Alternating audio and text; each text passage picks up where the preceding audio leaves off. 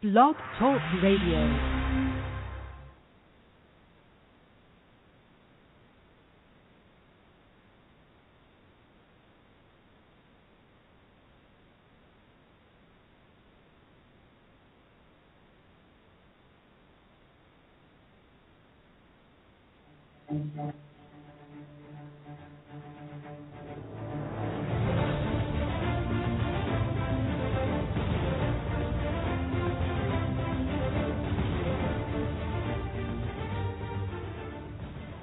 I still have a dream. It is a dream deeply rooted in the American dream. I have a dream that one day this nation will rise up and live out the true meaning of its creed. We hold these truths to be self-evident, that all men are created equal. I have a dream that my four little children one day live in a nation where they will not be judged by the color of their skin, but by the content of their character. I have a dream today. I say to you today, my friend, let freedom ring. Let freedom ring, and when this happens, when we let it ring from every village and every hamlet, from every state and every city, we will be able to speed up that day when all of God's children, black men and white men, Jews and Gentiles, Protestants and Catholics, will be able to join hands and sing in the words of the old Negro spiritual, free at last, free at last, thank God Almighty, we are free at last.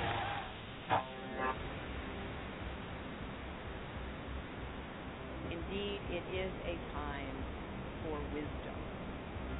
For yet again, the family of a young black man is grieving a life cut short. Yet again, the streets of an American city are marred by violence, by shattered glass and shouts of anger and shows of force. Yet again, a community is reeling, its fault lines laid bare, and its bonds of trust and respect frayed. Yet again, brave police officers have been attacked in the line of duty. What we have seen in Baltimore should, indeed, I think does, tear at our souls.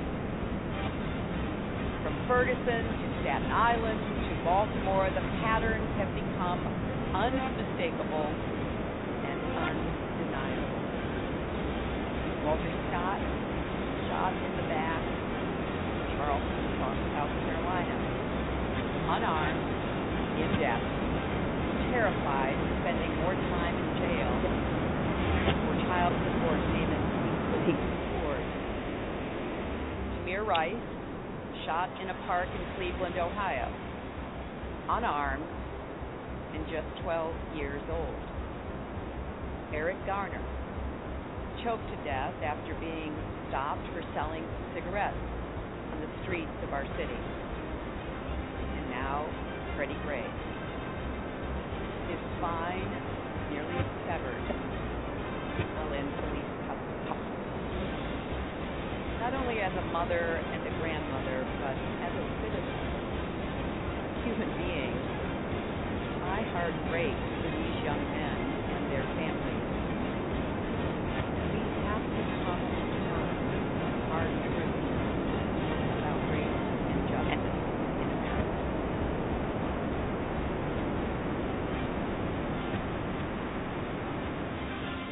Welcome tonight, America. Ladies and gentlemen, we appreciate you joining us tonight. This is AJC Radio, where we bring the message of justice all around the world. And tonight we take a very clear look into the condition of America, racism in America. As we reflect on Black History Month, we take a look at where we are as a people and a nation, dealing with racism and racial overtones and racial divide. We take a trip into history and to current day issues that challenge America and Black America at that. Folks, hang on to your seats. AJC Radio takes off right now.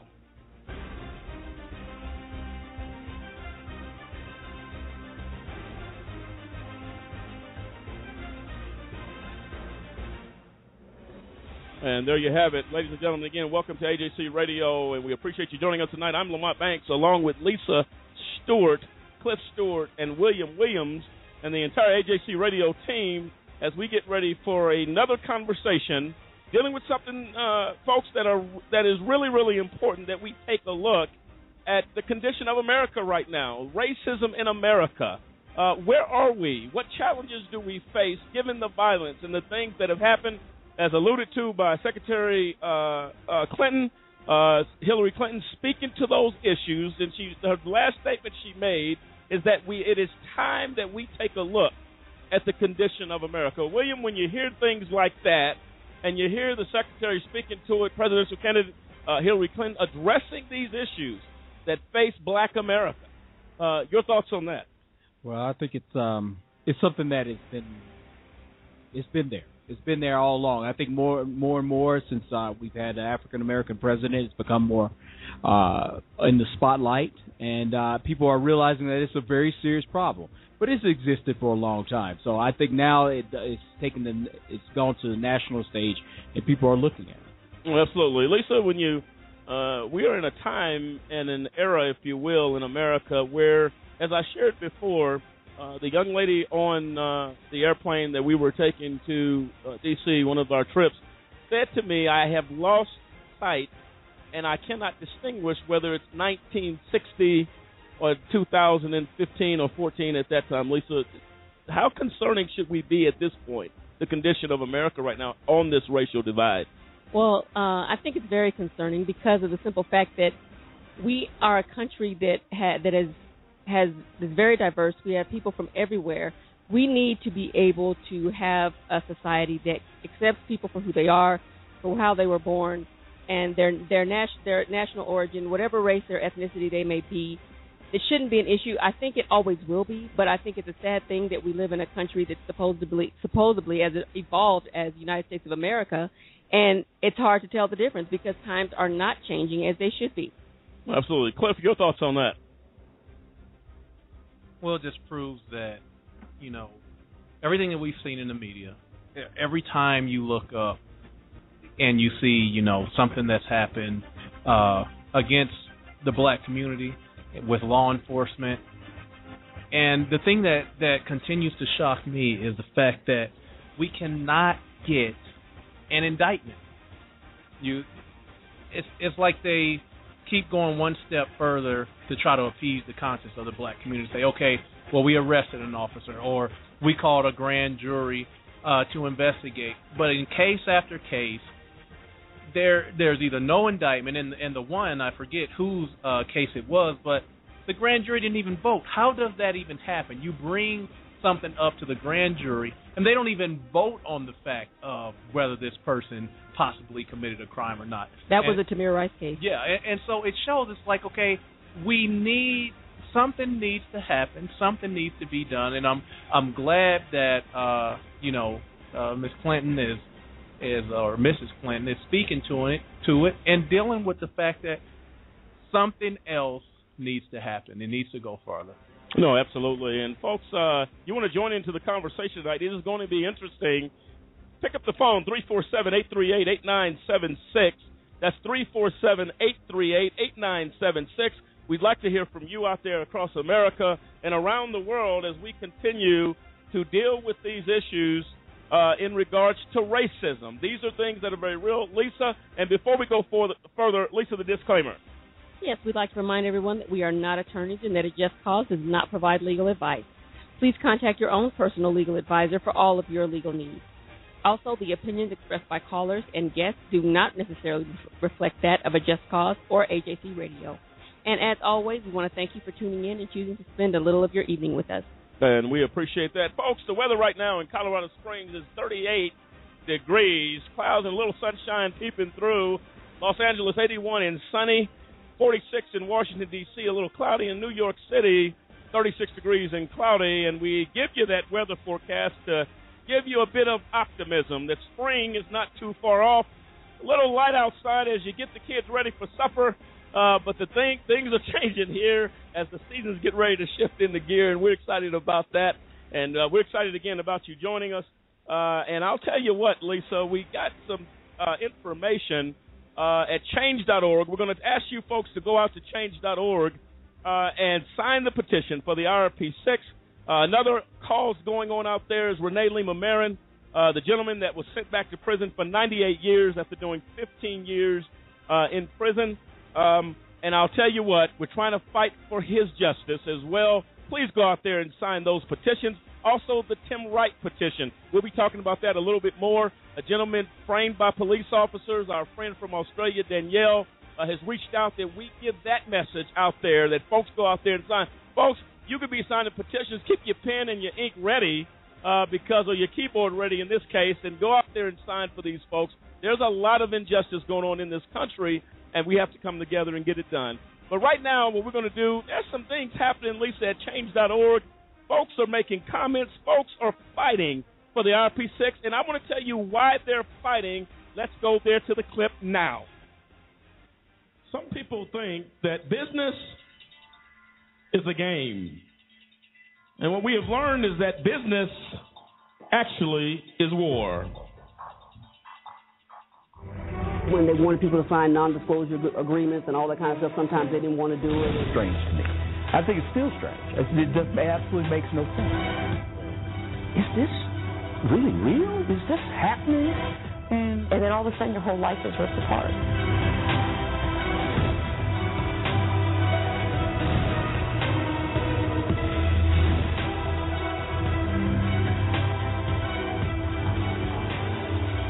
What we have learned is that the RP6 story was supposed to be the American dream, is an American nightmare. They were floored that they were even being raided. It became very clear that the court-appointed attorneys were not working for the guys. And it seemed like in many cases that they were collaborating or working with the prosecution. We constantly hear in the news, every week you're going to hear about another person wrongfully convicted. And this is a unique case in the sense that you have six businessmen that have been wrongfully convicted. You would think the media would jump all over it. Justice is not fair anymore. They say justice is supposed to be blind. It's not blind. It's not blind. They pick and choose who they want to convict and who they want to send to jail. Is this happening in America? The American dream of the RP6 has turned into a nightmare. Crying children left behind as a result of a corrupt system and corruption. We will seek and search for justice. We will ask the tough questions. We will demand answers as justice lays idle in the streets of America. We look for the answer. Ladies and gentlemen, go out to change.org, sign the petition now. America's future depends on it.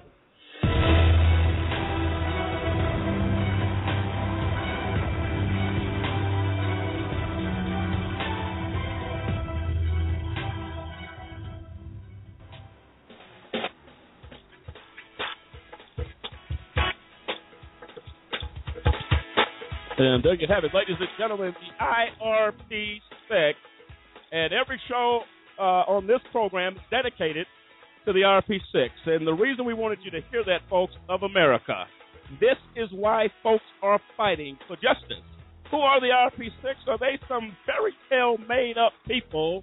Well, we got news for you. They're real people, real families, real pain, real situations. Who are they? We dedicate this show to them tonight. David Banks, Gary Walker, Kendrick Barnes, Dave DiPolo, Clinton Stewart, and Demetrius Harper. And we continue to seek for justice for these men. And, Lisa, we were talking today about all of the comments at change.org that people are saying, people are speaking, people are making some real statements, if you will. They Lisa, are. did you have a couple you wanted to share with America tonight? I sure did, Mont. There's one I really like. It says, America, shame on you. You are not the land of hope and glory, but shame. These men tried protecting American citizens, and this is how they're treated. The rest of the world watches on in disgust. Look at these good men now. And that's from a lady in Melbourne, Australia. That's our friend Danielle. Yes. Yeah, and she's a real strong supporter of the RP6. Go here. Brian Abel in Rainer, Oregon states the evidence has been gathered The real crime is to not act on it. Another statement was made that they are. This comes from Loretta Perozzi from Seattle, Washington. Says that these men were technicians who worked hard to produce a sorely needed product. As a techie myself, I am appalled by the persecution and prosecution of intelligent people by those who obviously are clueless about how technology can be used to solve big problems. No wonder we are losing the war on terror. We are more afraid of ourselves than anything else. Go find a guy waving a gun, put him in jail. Oh, wait. Most gun owners are white. Silly me. That comes from Loretta Perozzi in Seattle, Washington. But being a part of the tech world, she understands and has read up on the IRP6. William, you have any for the people?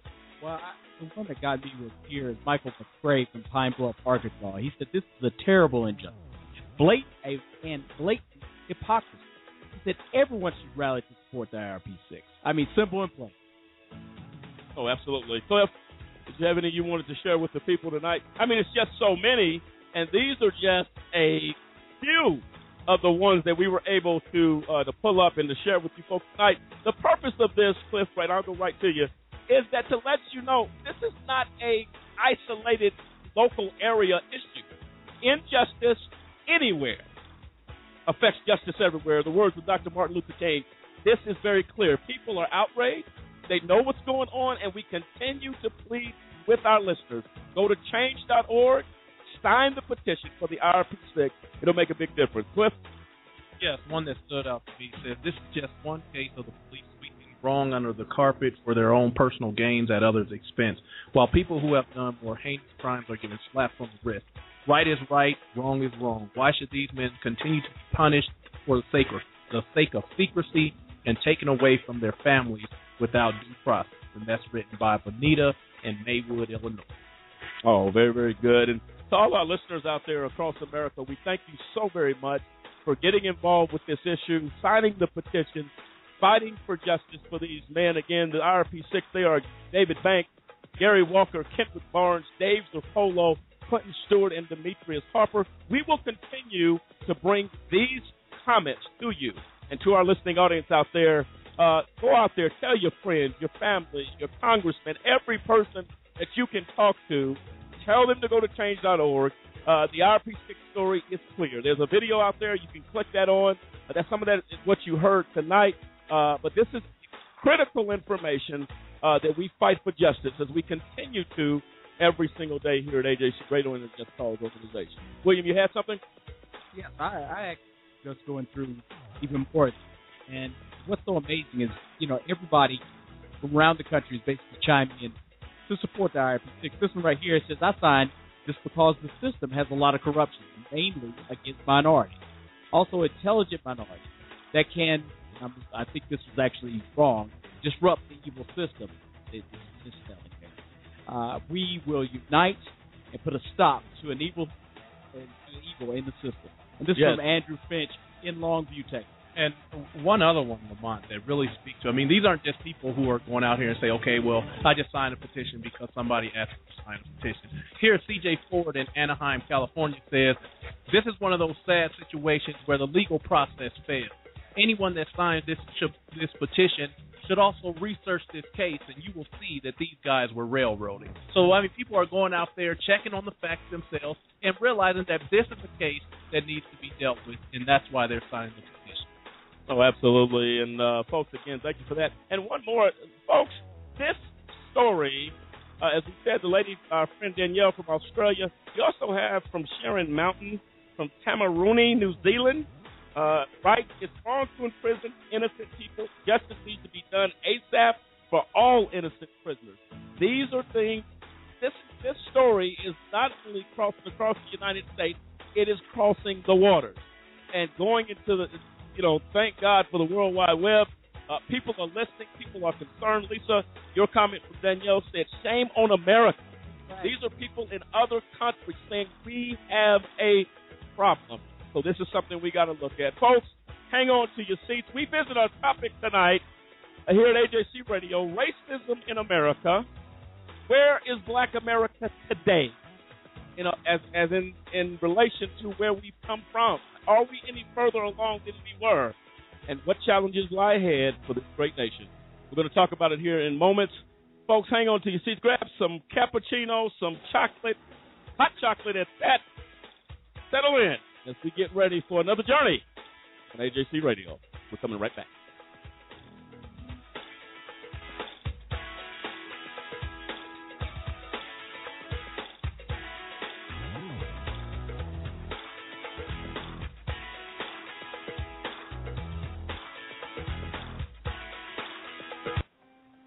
Ladies and gentlemen, can I ask you a question?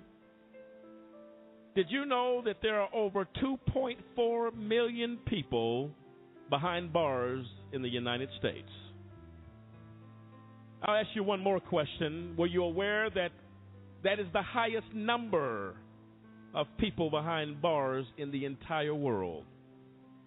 The United States makes up of only 5% of the world's population, but we have over 25% of the world's prison population. America prides itself on being the most advanced and progressive nation on earth. However, sadly, we are also the world's most archaic. I'm going to give you a personal invitation to get involved with the fight against mass incarceration. Take a few moments to call 1-855-529-4252.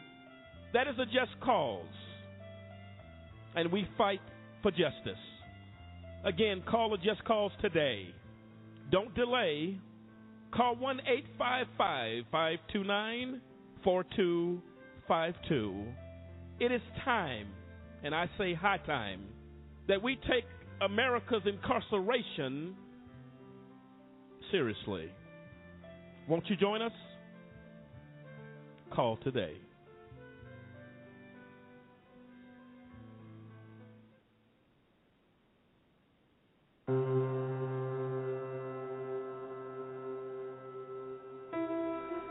Hi, I'm an actor, and that qualifies me to talk to you about social issues.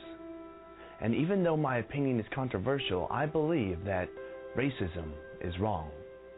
Now today, what I would like you to do is take a look at your skin color and hug somebody that has a different color skin. We can stop racism together, one hug at a time. Definitely ask permission before you hug somebody. Thank you.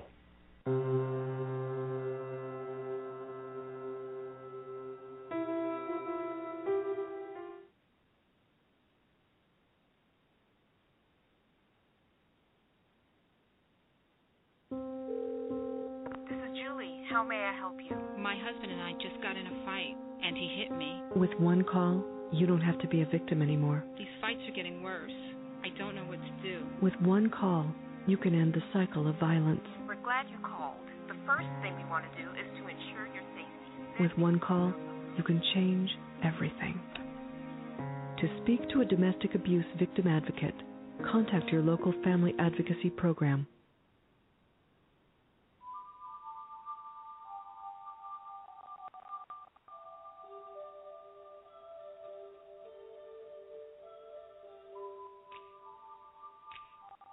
And welcome back, ladies and gentlemen. I'm Lamont Banks, along with Lisa Stewart, Cliff Stewart, and William Williams are here on AJC Radio, where we bring the message of justice all around the world. And tonight we visit a very serious topic. It is Black History Month in America and the United States. And America faces challenges that are huge right now. Where is Black America today? We see and hear stories on a consistent basis of African-American men being shot down by police officers. And let me make this point very clear. We are not addressing all police officers. We are not addressing all sheriff's departments, but we are addressing a global issue of racism in this country and racial divide. There is a breakdown in communities with law enforcement. We address those issues tonight as we take a look at where is America. How far have we come? What challenges lie ahead? And I think, Lisa, Cliff, William, a lot of folks think because President Barack Obama was voted in as the first African-American president of the United States, that our challenges are not real. That is exactly 100% not true. We have seen racism and hate grow even larger as a result of an African-American president being in office. We see divide in our congressional system where the president is fought on issue after issue, and we can make it nice and make it look nice, as say what we want to say, but race has something to do with it. And I think, William, that's something that we have to take a look at. That America, when we were in a position in the 1960s, the Civil Rights Movement, being chased by dogs, sprayed down with hoses, all the things that contribute to our issues in this country. There's one very critical point that's happening here. A lot of celebrities in Hollywood, a lot of folks that have a platform to speak out against these issues, refuse to do so. William, your thoughts on that, and how do we get America and those people that have an existing platform to speak? Well, I think it's it's something that needs to happen. People need to use the platform in which they have to address the critical issues of the country. The bottom line is we have an African-American president. He represents the people that voted for him. So the masses basically said, listen, we feel a man of color can represent us well in the White House. But now, because of that, elements are out there just saying, you know what? They're very, very racial, very, very racist in what they're saying, in their views. They're basically coming out there. Even one of the senators, I think it was, and I don't want to say that, but anyway, you're just saying that Congress as a whole, they're dealing with these issues.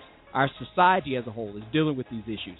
And people that are out there, actors and actresses that have a platform, need to go ahead and use that platform to deal with the reality and not be worried about the ramifications of them may not be working in, an actor again, or have another production, or be in another role. No, absolutely. And you know what? I think America sometimes may lose sight on the issue that there are a lot of people that there's been casualties to this battle of racism in this country. People have died as a result of racism and the things that we face. It doesn't take us long to go to Eric Gardner in New York City, choked to death with his hands up, stating no resistance to the police. This gives you an indication where America is right now.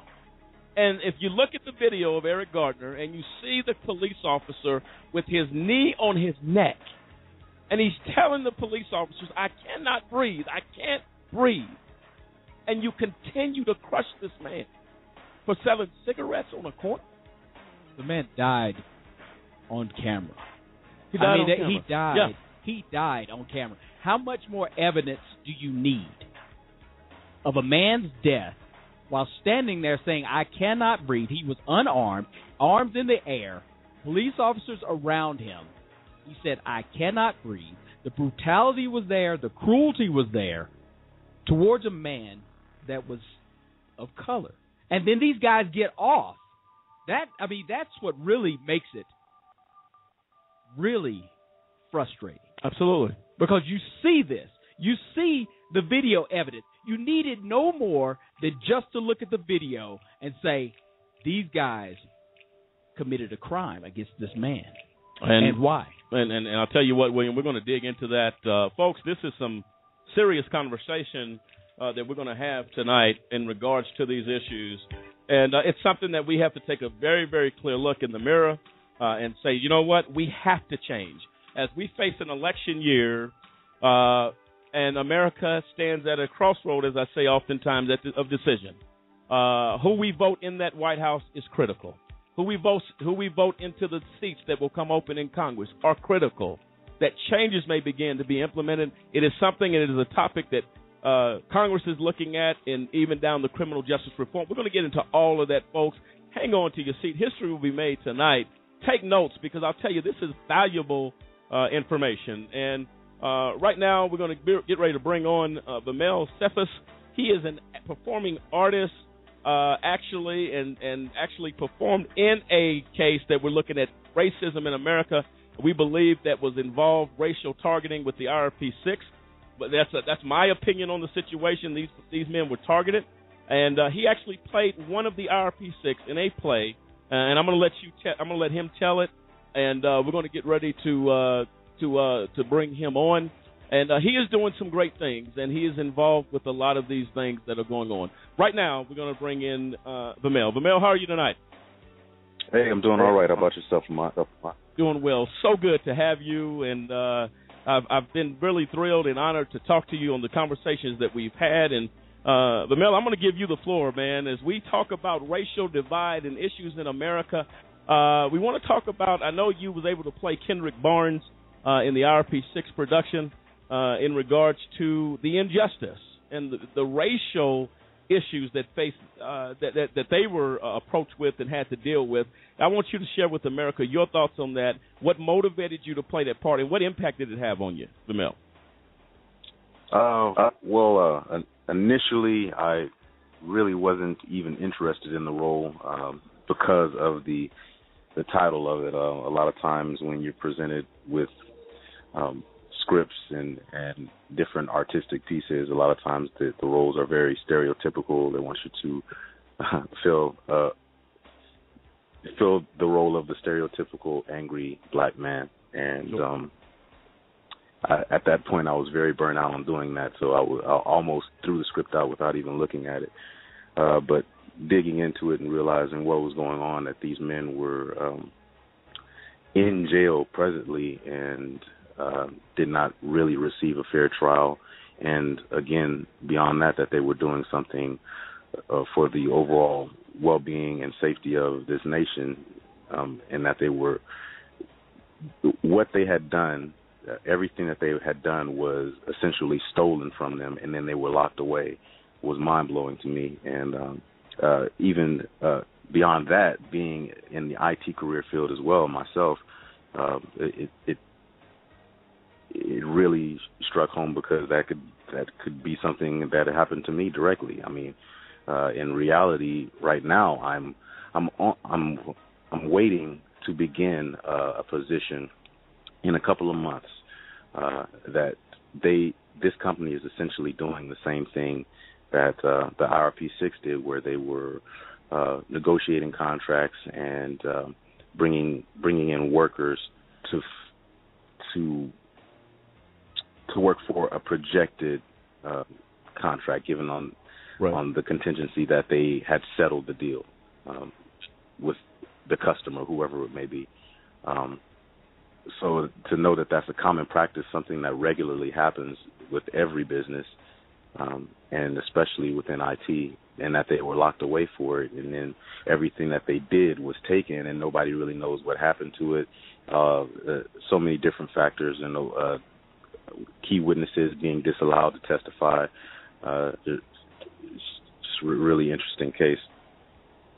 No, absolutely. And Vamel, a question for you. We find that a lot of folks in, whether it's Hollywood, plays, movies, television, the people that have a platform to address the racial tensions in America right now, seem to go silent, seem to go missing. How important is it that African Americans in Hollywood and everywhere begin to maybe embrace some of these roles to educate America on the racial issues that plague us today? It's extremely important, and I think, I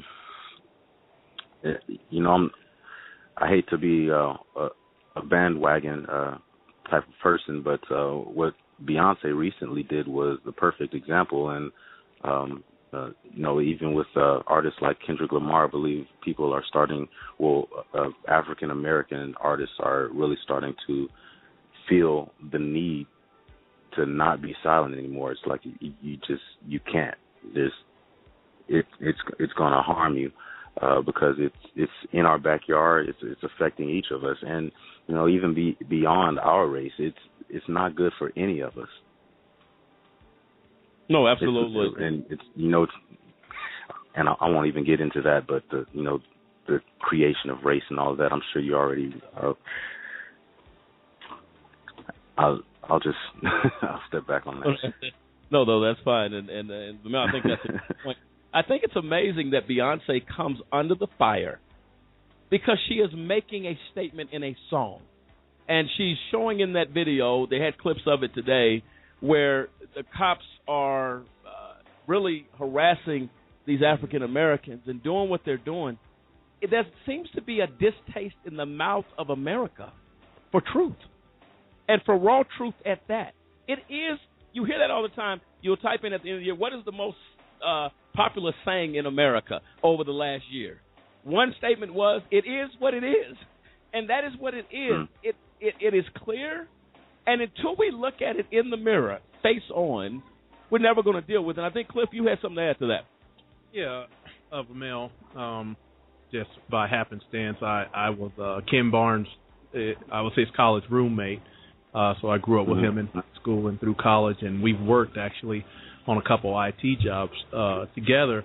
But what I wanted to ask you, once Judge Sarakin got into this play with you guys, and to understand, to get into the prospect of what the judge did in this case, and to realize that, okay, sure, this is something made for seemingly for the big screen or the stage, but to know that, not only the prosecutor and the people who came after them, in the IT field that were competitors, but to have the prospect of a federal judge not allowing witnesses, not allowing evidence, forcing a defendant to testify, what does that?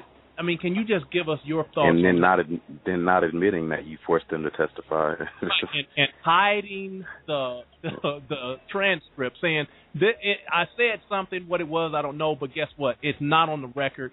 And then every part of the case after that just adds to the fact that yes, something is hidden here, something is missing. What were your thoughts with that as you really got into the background and heard what Judge Sarakin, as a retired judge, was saying about this, that these are the facts, and he wanted you guys to represent that on stage? Well, I just felt that it was definitely motivated by them being black men, without a shadow of a doubt in my mind. And even within myself, I generally don't want to admit that or look to that being the first thing, because I think that can become a crutch, right? If you let it, and a lot of times blur your vision and understanding what the reality of what's going on around you. But in this case, I can't see any other reason outside of that.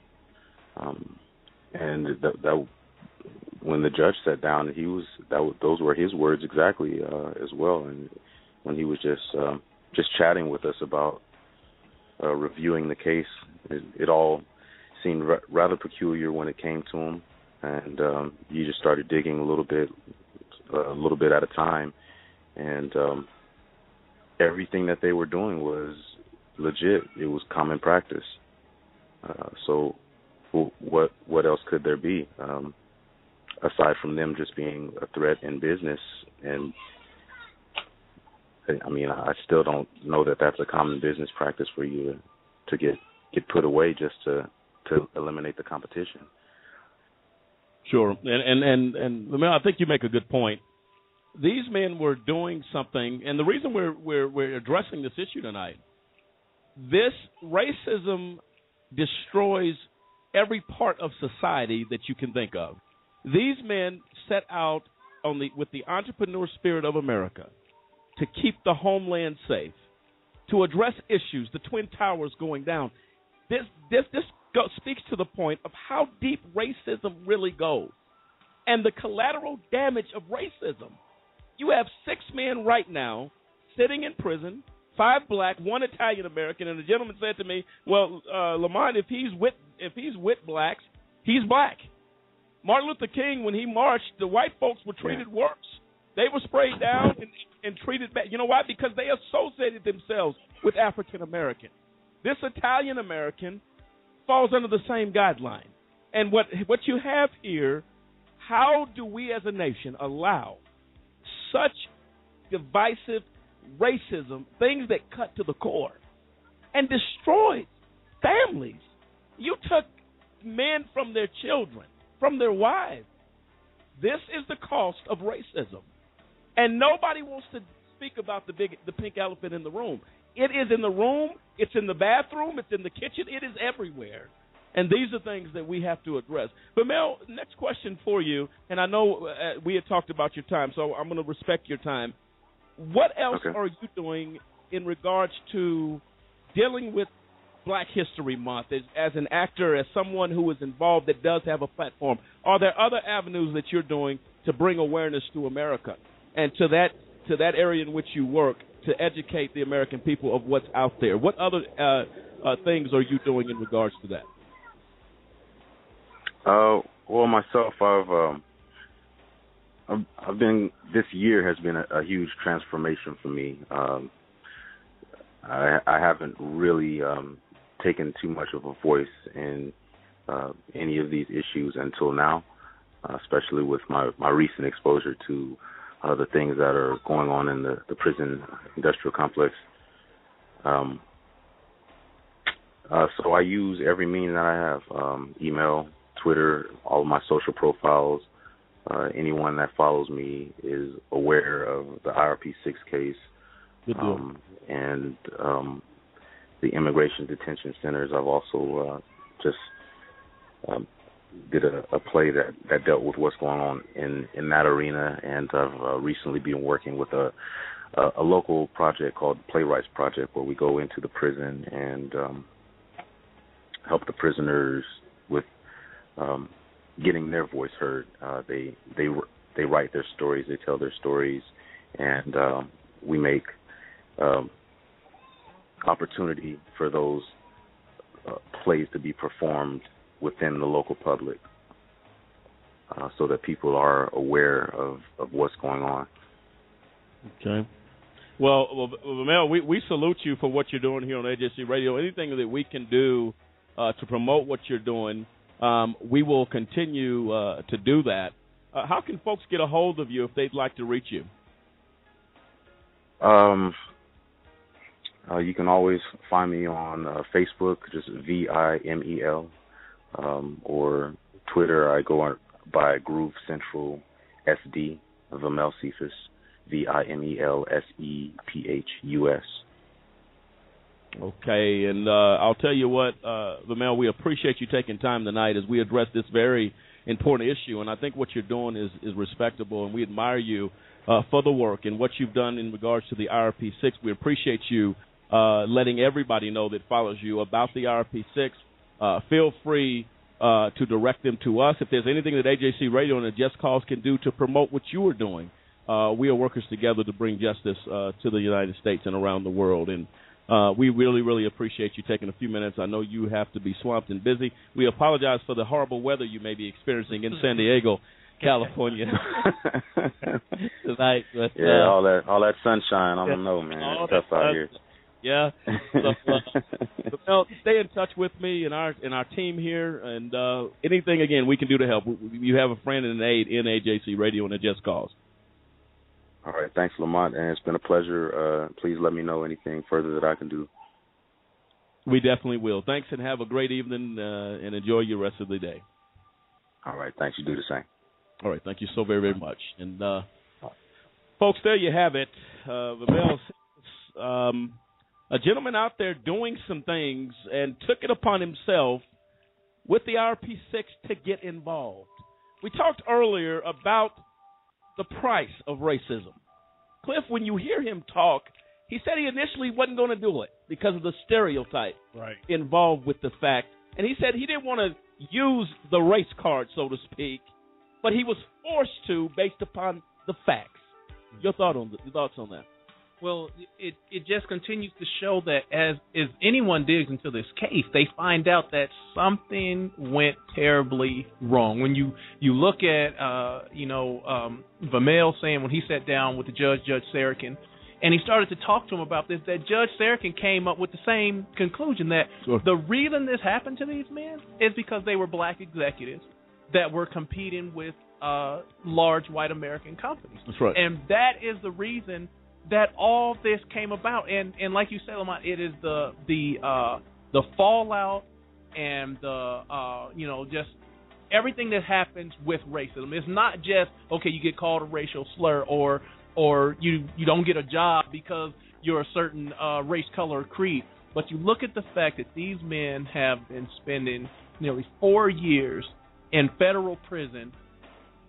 One reason that it all boils down to, and this is not just me saying this, it boils down to the fact that they're black executives. And for a retired federal judge who knows the law, practices and law, who is white, yes, said the reason this happened to these men is because of the color of their skin. And his playwright that Judge Sarakin wrote is called The Race Card Face Up. It's time to deal with. Wow. Well, folks, there you have it. We're coming right back. And listen, the RP6 story of racism in this country is a very small part, but a huge impact on the lives and the families and the children of the RP6. When do we say it is enough? Racism cannot be tolerated. We're coming right back. I'm Lamont Banks along with Lisa Stewart, Cliff Stewart, William Williams, as we continue to dig into Black History Month, racism in America, and what are the challenges that lie ahead for Black America. We're coming right back, folks. Stay with us.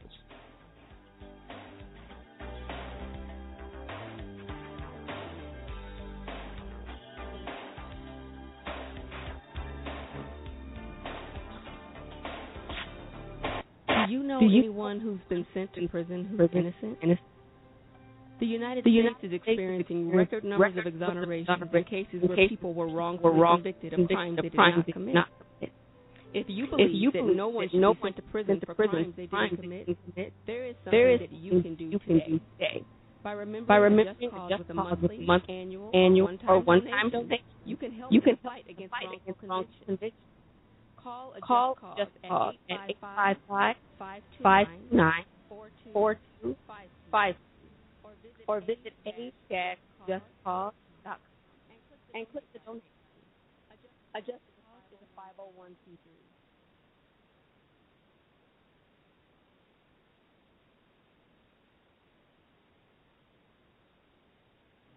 Here's how many white guys have to go to prison in their lifetime. The chances are 1 out of 10. Now, black guys expect the same thing. The chances are 1 out of 3. Why? Lots of reasons. It's complicated. But one thing, there's a racial bias every level of criminal justice. When blacks commit the same kind of crime, blacks are more likely to arrest. Once arrested, they're more likely. Once convicted, they're more likely.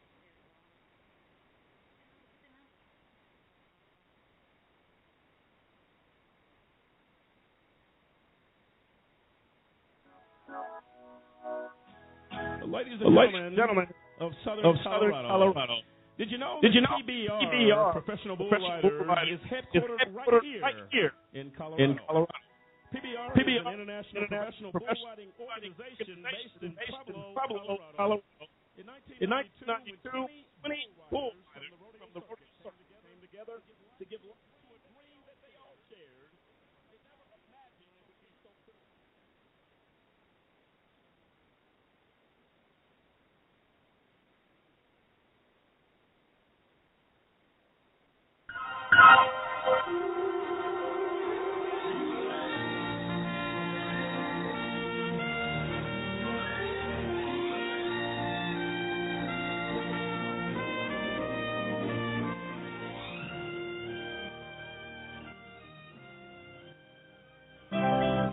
The uproar over the events and their fallout in Charleston has led President Obama to talk about race in the most blunt language the American public has ever heard from him. In doing so, he used a controversial word, one steeped in a legacy of hate, to make his point.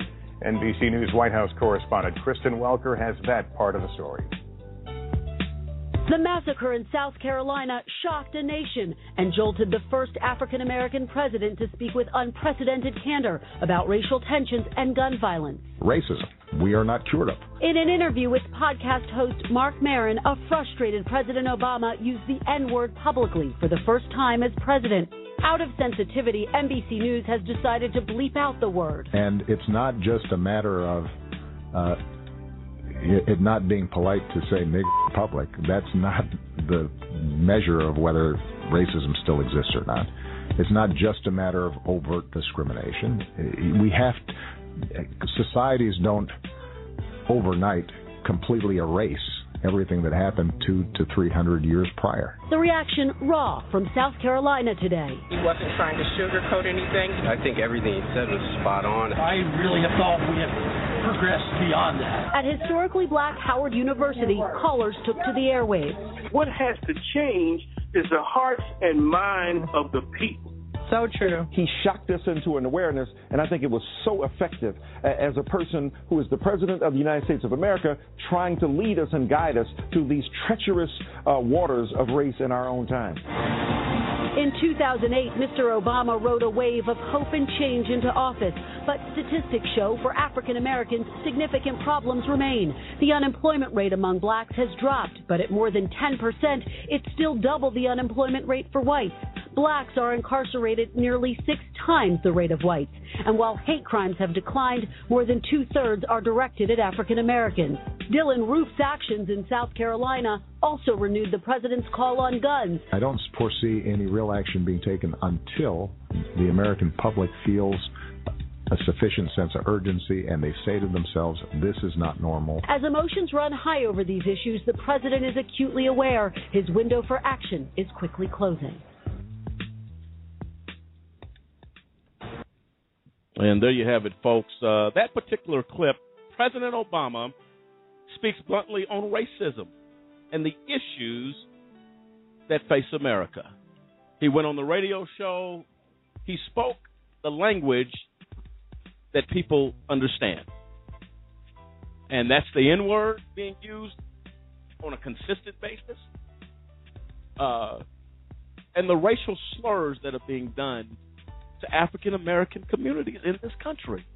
The president, and as the news report stated, the president is aware that the window for change as he exits the White House is a very, very small window. What do we have to do, Cliff, going forward as we continue to try to echo the president's message that this is a real issue? This is a real problem, and it must be addressed. And I think the president is taking some steps to deal with that. Yeah, and the first thing that has to be done is exactly what the president has done, is to expose what's going on. I mean, you have to put the issue on the table. Everybody in America knows that there's still racism in America. But if we don't address it, if we don't deal with it, we don't put it on the table, if we don't bring it to light and say, hey, this is an issue we have to deal with, then it becomes, the giant elephant in the room that everybody knows is there, but nobody wants to deal with. So President Obama has said, hey, we need to set this on the table.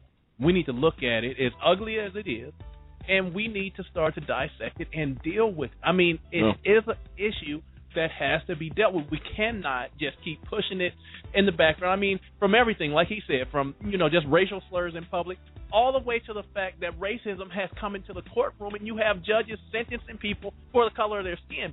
That is an issue that has to be dealt with. Otherwise, it's just a continual thing. I mean, we're in 2016, and you still see trials where judges are sentencing people the way that they want to for the color of their skin. You still see that people are being prosecuted because of the color of their skin. You still see law enforcement attacking black men and not being held accountable for it. When you can kill a man in public on film, namely Eric Garner, and the whole world sees it, and even the coroner says this is a homicide. The coroner said this was not an accidental death. This was not, something else. This is homicide. You killed this man. It's basically murder, and no charges were brought forth. Tamir Rice, same issue. How do you shoot a 12-year-old kid?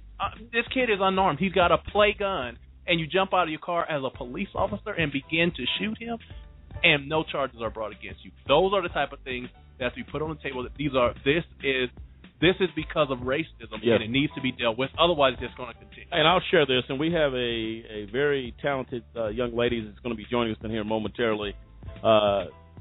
Cammie Donnelly is going to be joining us. But listen to this, an article that was written by Harry Ziad. He writes this, that racism, the story goes has gone from something kept in the dark margins of society and generally frowned upon to something regularly shouted from rooftops with pride. But racial disparities have existed in the healthcare, education, poverty rates, and on almost every other structural level for as long as this country has existed. Since when is saying something racist more of a problem than maintaining racist structures? It's a climate only shockingly ugly, if it puts words to shockingly ugly, realities that are already here.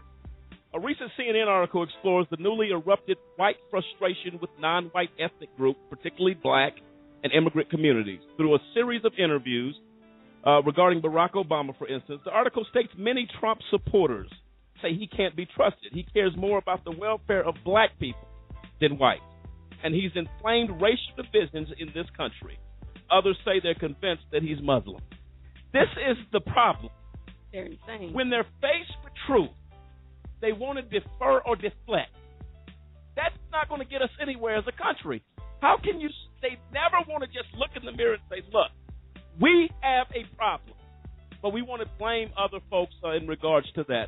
Right now, we're going to have an opportunity, and we're going to get back to that subject, William and Cliff and Lisa, but let me take a moment. We're going to try to bring on, Tammy Donnelly, who is done, and I had an opportunity to speak with her. She deals with a lot of racial issues, disparities, things that face this country, and we want to bring her on right now. Tammy, are you with us? Yes, hi, I'm here. Thank you so very much for joining us tonight. And again, we played a little phone tag today, but I'm glad the messages, and thank God for text and things along those lines that we were able to catch up with one another. How are you this evening? I'm good. How are you? We're doing well. And Tammy, I don't know how much you've heard of the conversation. Are you outside right now? Yes. You are. Okay. We were hearing some background. So is that just the air? I guess the outside noise? Yeah, that's the outside. Okay. We're going to try to do it. I don't know if you can get somewhere to a closed area, if that helps, maybe into a room. You're down there in Florida, right? Yes, I am. Okay, so we're going to try to work with us. If we have it where it gets really, we'll just bring it to your attention. Is that okay? Okay, that's no problem. Okay, Tammy, we're talking about the racist problem, the racial issues facing this country. You and I had shared about some issues down there in Florida. We talk about, as Cliff alluded to, that racism and racial disparities now has crept into courtrooms, in police departments. And you were sharing with me this week some things in regards to what you are dealing with down there in Florida and some other things that you're fighting for justice. I'm going to give you the floor and let you tell the folks about it, okay? Yes. Go ahead. Here in Florida, we have a young man that was actually running from the bail bondsman, so they say, and he ended up supposedly jumping to his own death. His name was George Alexander. He was a 21-year-old young boy, which the family does not believe that he jumped to his own death. We believe that he was pushed over a bridge, which was only a good maybe 5 feet, and in the water was only 4 feet of water. And they're trying to say he drowned in 4 feet of water, and he's a 6-foot, 21-year-old healthy young man. Basically, they ruled his death out as accidental, which we know it's not accidental. He was being chased by the Florida Highway Patrol. Then bail bondsmen came in and chased behind him on foot. And 2 days later, he was found in the canal. So in the autopsy, the coroner's office took his body, will not let his family see the body for at least 2 weeks, stating that it wasn't in good shape for them to see or even identify who he was. So at that time, the family believes that they did some things that they weren't supposed to do, and they try to hide things. Oh, my goodness. So this man, let me make sure I heard you correctly. They said he drowned in 4 feet of water? Yes. It's actually 4 feet of water. We all went out there and measured it. It was actually only 4 feet, and the bridge is not very high to jump off of, actually. There's a 7-year-old can jump off. It's just like jumping in from a diving board into a pool. Sure. That's how high it is, okay? And they claim that he died in 4 feet of water, which we don't believe that. The family doesn't believe that. I went as far as calling the ACLU. I went to the newspapers, the Post that we have here in Florida. I went to the news. I actually got one of the news staff to go to the family's home and do an interview. Okay. I mean, I've tried to contact everybody that I possibly can to help with this case, but it just went nowhere. It went nowhere. No, we didn't hold no rallies like the Corey Jones, because it's the same incident as the Corey Jones case here in Florida. I mean, okay. I tried to do everything that I could. No, I believe you. And Tammy, have you reached out to members of Congress for Florida that are in Washington, D.C. to address this issue?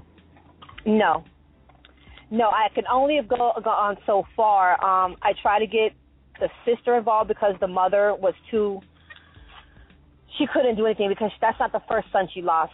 She lost a son 3 years ago to a murder that someone killed him as well. So this is a second son within a 3 to 4 year that got killed. So she wasn't ready to deal with that. To deal with that. So the sister was trying to deal with all that herself, which I had her in contact with a lot of people, but it just seemed it went nowhere. I don't know, maybe because there wasn't money issues. I don't know. I mean, I tried to be heard. It even hit the newspapers. But did they do anything? No. Why? Because his race, and they think, he had a past history of drug charges and stuff like that. So they looked at him as he was nothing. So he's the nobody of society. So we can run him down and kill him and say he drowned in 4 feet of water. Let me tell you something. I don't have to go to Harvard to recognize a 6'4" gentleman is not going to drown in 4 feet of water. Impossible. It just doesn't happen. And I'm going to tell you, Tammy, right now, and let me ask you a question. As you see and observe these things, it has to become frustrating. And it's a clear picture that we're talking about on this show tonight. Black lives in society's eyes do not matter because they continue this pattern of killing black men. How do we change that? And that's just one case that you're dealing with. You've probably seen a number of issues. And again, he was the wrong color, so who cares if he died? Right. That's unacceptable. What motivates you to wake up in the morning and keep fighting against this racism in this country? Well, I mean, my brother was a victim, he didn't get killed, but he was accused of things that he did not commit as well as a younger adult, and prison for it. But now he is out. So, but every day I just can't believe how these young boys are getting thrown in jail or getting chased by the police, and they're getting chased him to their death, because basically that's what they did to George. They chased him to his death, and nothing's happening. They're not getting fired. They're not getting, I just don't understand, and I wake up every day not understanding how these things can happen, and I don't know. Sure. It just amazes me, and just like the young man that I'm fighting for in Florida now, he's Hispanic, but he was accused of a homicide that he didn't commit as well. And I've been fighting for him for almost 2 years now. So instead of, he was only 16 at the time of that crime.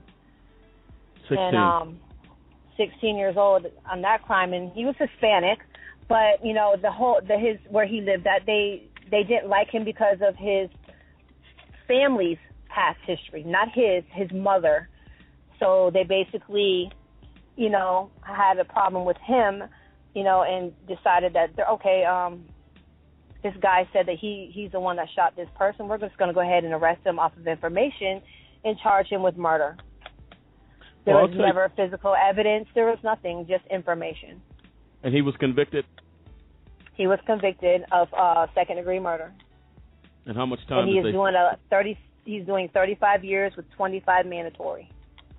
Wow. I'll tell you what. It's sad. Florida has zero tolerance. They don't give you no chances. Instead of rehabilitating, they're incarcerating. It's very sad, especially with the young people. No, I agree with that. And we deal with the issue of the gentleman, and I'll have a research team look him up, the gentleman that was killed in a Florida county jail. Lisa, you remember that story where he was cooked. Yes. Basically made lunch or an entree, boiled in a shower to his skin, separated from his body, and he was in jail for a very minimal amount of cocaine. I believe we talked to his brother that said he was never into drugs. They killed him and locked him in the shower. What the heck is going on down there in Florida? And Florida is terrible. There is a death every day here in the Florida prisons. Every day. An inmate just died a couple weeks ago from Wakulla Correctional Institution. Of course, another black male.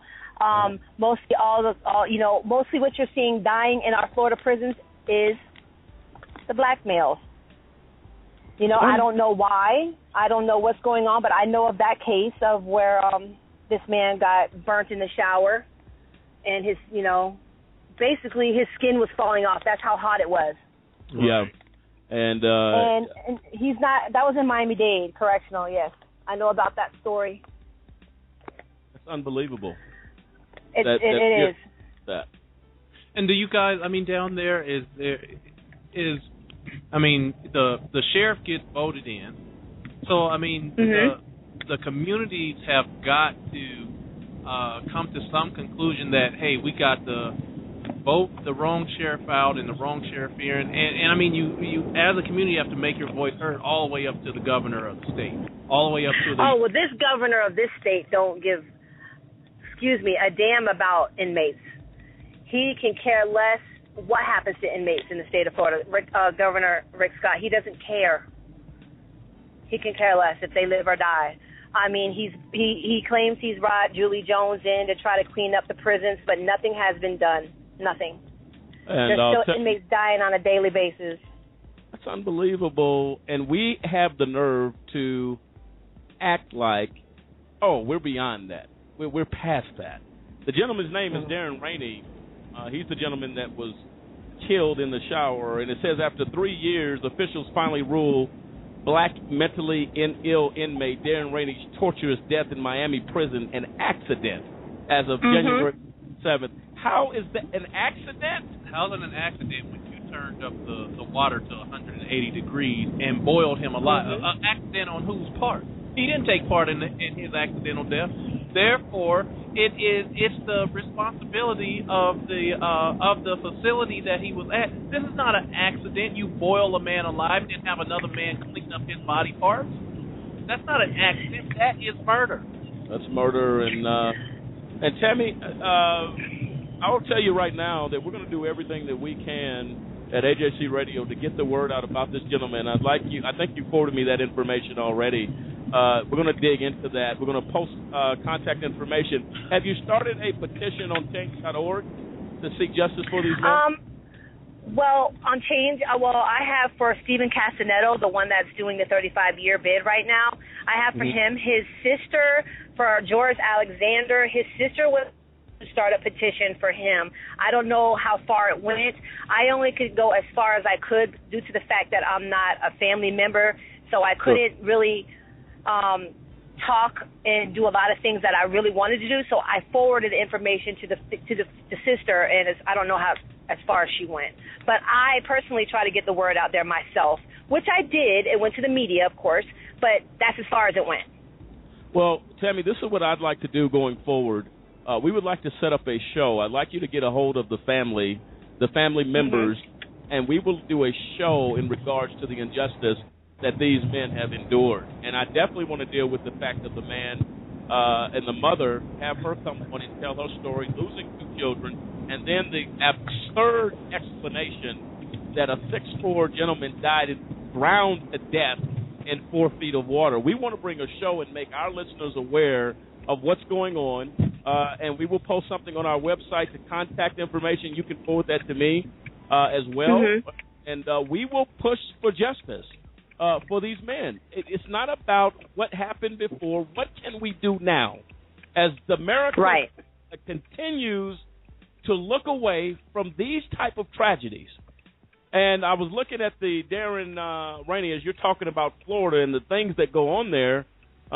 Says after allegedly in his cell, after Rainey was in his cell, he was locked into a tight shower and blasted for nearly 2 hours with water that was over 108 scalding hot degrees. And he was begging for his life, screaming apologies and remorse so loud that other inmates could hear him. The officers kept the water so hot and forceful that the steam began to melt off Darren Rainey's skin. And you're going to tell me on January 27th, an investigation yielded this was an accident.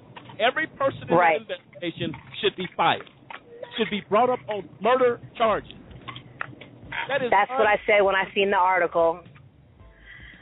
I don't know if you've seen another article here in Florida that, you know, of the 3 white men that were correctional officers that were planning to kill a black inmate.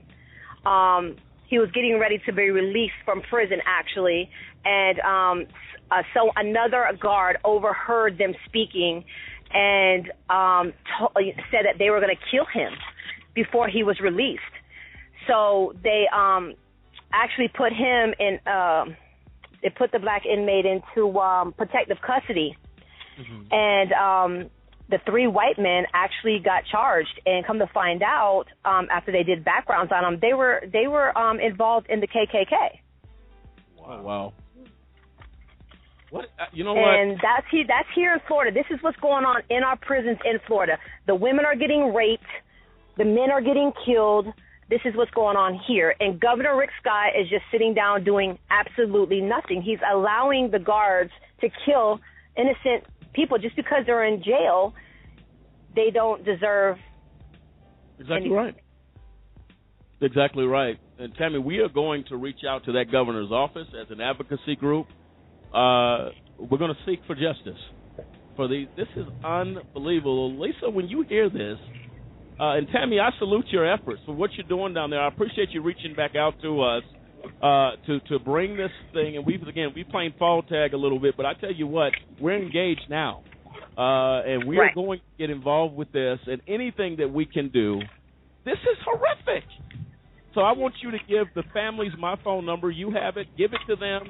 We can do a conference call, whatever, and we're going to talk to these families. We will set a show dedicated for them to share their story. This is unbelievable. And I'll tell you what, this is Black History Month we're dealing with, but minorities as a whole in this country are target. Hispanic people are target. Asian people are target. If you're anything but white America, we have a problem.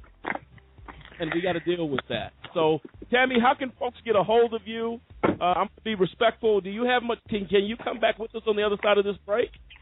Or are you in a rush to move on? Oh, no. I can come back. All right, Tammy, we're going to bring you right back. Right now, we're getting ready to go to break. On the other side of this break, Tammy, we will come back and continue to talk to you. Ladies and gentlemen of America, make no mistake about this. The frowns in this studio right now on the faces of our people here is self-evident of the disgust that every American citizen should be outraged. Something has to happen. Tammy is down there trying to make a difference. She's lined up with an ally tonight of No Nonsense with AJC Radio and a Just Cause as we seek the message to bring the message of justice all around the world. Tammy, we're coming right back. Folks, stay with us. If you want to join in the conversation, feel free to call at 347-838-8976, 347-838-8976, as the discussion continues on the racial disgust and disease that is plaguing the nation. We're coming right back.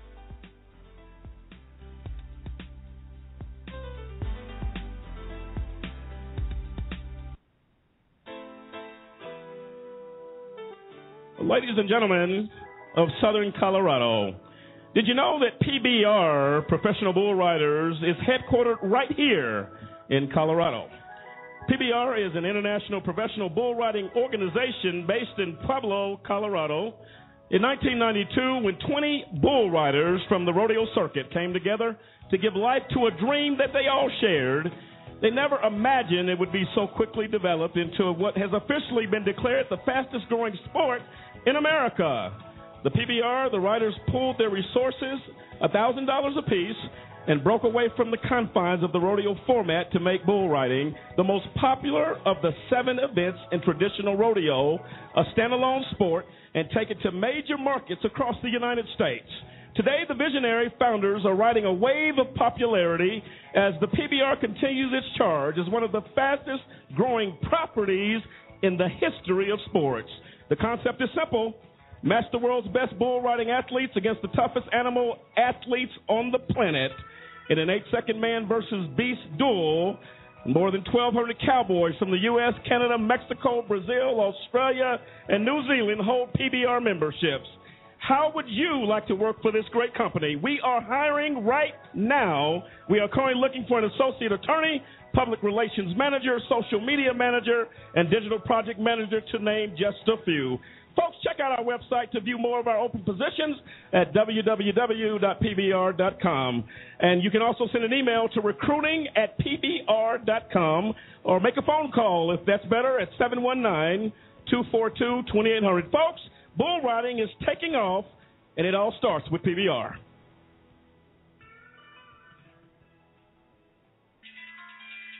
I want to go to what President Obama said around the arrest of Harvard professor Henry Louis Gates, arrested again at his home by a white police officer. I mean, Gates had lived there for years. He had just come home from a trip responding to a report of a possible burglary. The incident sparked a debate about race relations. President Obama was asked about it during his 4th primetime White House news conference. Now,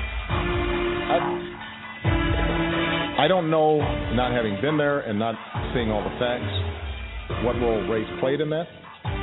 But I think it's fair to say, number one, any of us would be pretty angry. Number two, that the Cambridge police acted stupidly in arresting somebody when there was already proof that they were in their own home. And number three, what I think we know separate and apart from this incident is that there is a long history in this country of African Americans and Latinos being stopped by law enforcement disproportionately.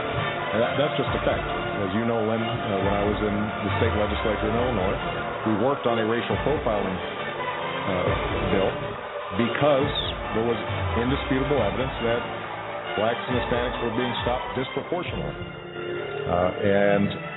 And that is a sign, an example of how, race remains a factor in the society. That doesn't lessen the incredible progress that has been made. I am standing here as testimony to the progress that's been made. And yet, the fact of the matter is that this still haunts us.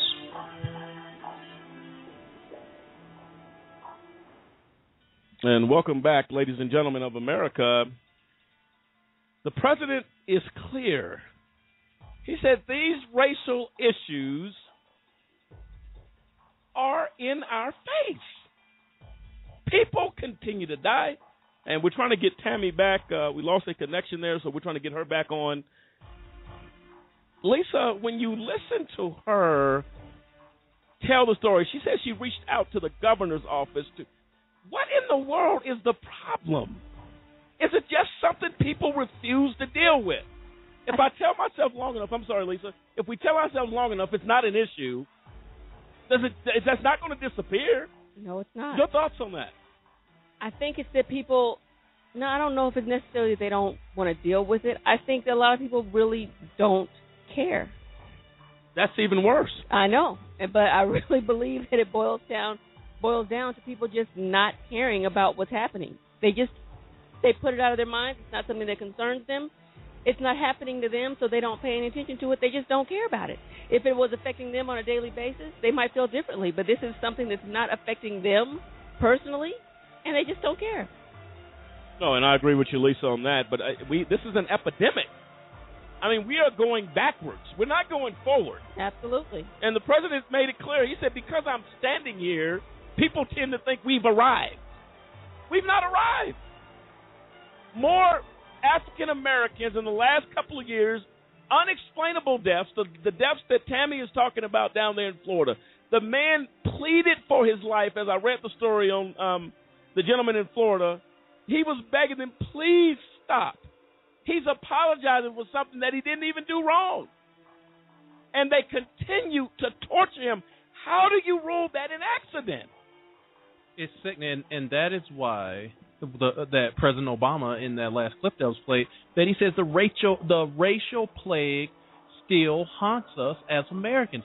That this is not, a few little incidences here and there. It is a plague of racism going on in the country, and it has to be dealt with. And like Lisa said, there's a lot of people who don't care because it has not come onto their doorstep. It has not showed up on their front lawn with a burning cross or a Klans member in a white hood. So then most of America says, okay, well, it's not an issue, but it is an issue because you look at the fact that sure, lynchings have calmed down, but now you see people with badges, law enforcement, is taking it upon themselves to conduct the killing of African American, black men, whatever you want to call us. And then you look at the prison system, that you see minority inmates far outweigh white inmates. And then you look at the court system, you look at prosecutors, you look at law enforcement, you look at the whole socioeconomic structure of America is geared against the minority. And you have to say, what is going on? I mean, other countries have to look at us and say, what is going on in America? And how is it that this is a country that's been around for going on 250 years, but you still have race relation issues? It's unbelievable. And going back to the article we read with Harry Ziad, he writes this, and he makes the statement, the truth is white America's silence around racism is no longer working. Organizations like Black Lives Matter and the Movement for Black Lives refuse to let it, shining light on all of the issues it would prefer to ignore. In its place, a resistance to that challenge to pay attention gains traction. It is reminiscent of blatantly racist political response to Reconstruction after the Civil War, but it is only more of the same.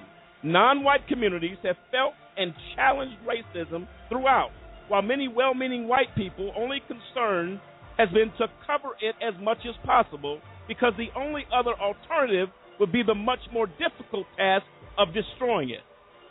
Think of that. Rather than get involved and destroy it, we ignore it. We tuck it away. We want to cover it up because that's not nice for my social status. It's not nice for the little parties I may go to where an African American may come up who is mentioned, who was killed in the streets. Ladies and gentlemen of America, make no mistake about it. This is a problem. And the casualties that we talk about is very clear. 23-year-old Marcian McCarroll II, a young Ohio activist involved with Black Lives Matter movement, committed suicide on the steps of the State House in Columbus, Ohio.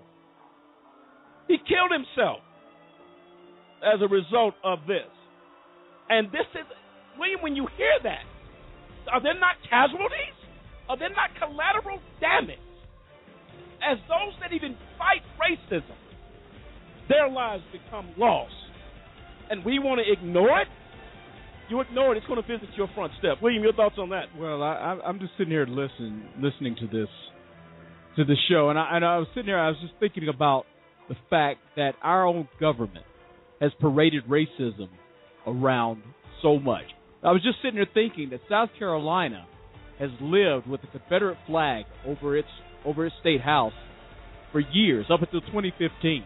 up to 2015 when a man decides to go into an African-American church in Charleston. I believe he gunned down 9 people. Yep. And 9 people he gunned down. Then they finally decide that this racist symbol needs to come down as a state flag. Now, we are the United States, but how in the world can we be united if one state, its whole banner and existence is a Confederate flag? The whole representation of racism hangs from its state capital. I'm sitting here just listening to that. That's how proud the racists have become. Well, the statement that he made is that it's no longer whispered. It's shouted on housetops, on rooftops. People blatantly come in and they actively scream, "I'm a racist." Right. Well, and even as the show is going on, it's in so many areas of our own government. I was sitting here looking at this judge, Judge Siebel, who was a judge in Montana. He was a judge of the United States District Court, District of Montana. He was the one that was cited for all the racist, sexist, and politically inflammatory emails that he sent over 4 years about our president. This is a judge that is ruling over people. He is sentencing people, but yet he has basically been sending out racist emails for 4 years. So I'm sitting there saying, how is this? How is this? And he gets off scot-free. He gets off scot-free. He is able to retire, and no one says anything because he was, basically he retires amidst his the investigation of his misconduct, but he sits at home, and he got away. And some of those emails were about our own president. Racist emails by a judge in Montana. So, it's at every level here. And it is a disease. It is truly an infectious disease. It is gone in so many areas, it's untold. So, those are my thoughts. No, and these are things that definitely need to be dealt with. And we will continue to address these issues, and they're very troubling. Ladies and gentlemen of America, if you want to call in and be a part of this program tonight, feel free to call 347-838-8976. And we have we're able to bring Tammy back. Tammy, you with us? Tammy, are you with us? Okay, so we're still trying to bring her back on. Yeah, I think she might be in a bad area. Okay, Tammy, if you can hear us, we're trying to bring you back on. Bear with us. Folks, again, if you want to call in to be part of this program, 347-838-8976. And call in, that's 347-838-8976 to add your comments on it. And, folks, this is something that needs to be addressed. We have to have the conversation, and we have to talk about it. So I'll tell you what, we will continue to visit not only what the president has said, and he is very, very clear on what he is saying, but the Congressional Black Caucus in Washington, D.C., Lisa, we had an opportunity to meet with Congressman Butterfield. They are very involved. They are very involved, in addressing these issues, and we're getting ready to give an opportunity to hear from them. And I think it's important that America knows this is a concern to everybody. This is not something that's just this little small group over here. When you think about the young man that took his life, a very vocal person of Black Lives That Matter, killed himself to send a message. And he made the statement, well, I got you, I get the last laugh. But your life is gone as a result of what has happened. And so we are looking to that fact to deal with those issues. And let's hear what the Congressional Black Caucus, as they speak on the importance of race relations. Race, because one of the things that we need to distinguish today is race versus racism. Now, let me say up front, racism is on the increase in the United States, and that's a very sad and unfortunate fact. The Associated Press did a study with a leading psychologist in 2012 that found that the increase in negative attitudes towards blacks as negative has increased from 48% when President Obama was elected to office to 51% in 2012. That is an increase in overt stereotyping, negative stereotyping of black people. Unfortunately, we don't have measures for Latinos, for Native Americans. I would suspect that we would actually see similar patterns, particularly when we think about the conversations we've had around immigration. Nonetheless, the point here is that that same study went deeper and looked at something that I would say is race that we need to distinguish, and that is implicit bias. We have 2 decades of social science that actually show us that our laws and policies have not kept pace with our understanding of the human brain. So here is your brain on race. Your brain on race is that 56% of Americans actually have, in that same AP study, 56% have negative attitudes towards black people that they do not know they have necessarily, right? Now, that's something that's very different. So when we hear a juror in the George Zimmerman case say, this isn't about race, there's something that's actually not surprising in the cognitive science about that. Because quite frankly, most people in this country do not believe that racism is okay. And when they hear racist statements, they think that's wrong and something should be done about it. And are completely unconscious as to the ways in which our images, our constant images of young black men being arrested, or our constant images of Latinos being handcuffed at the border.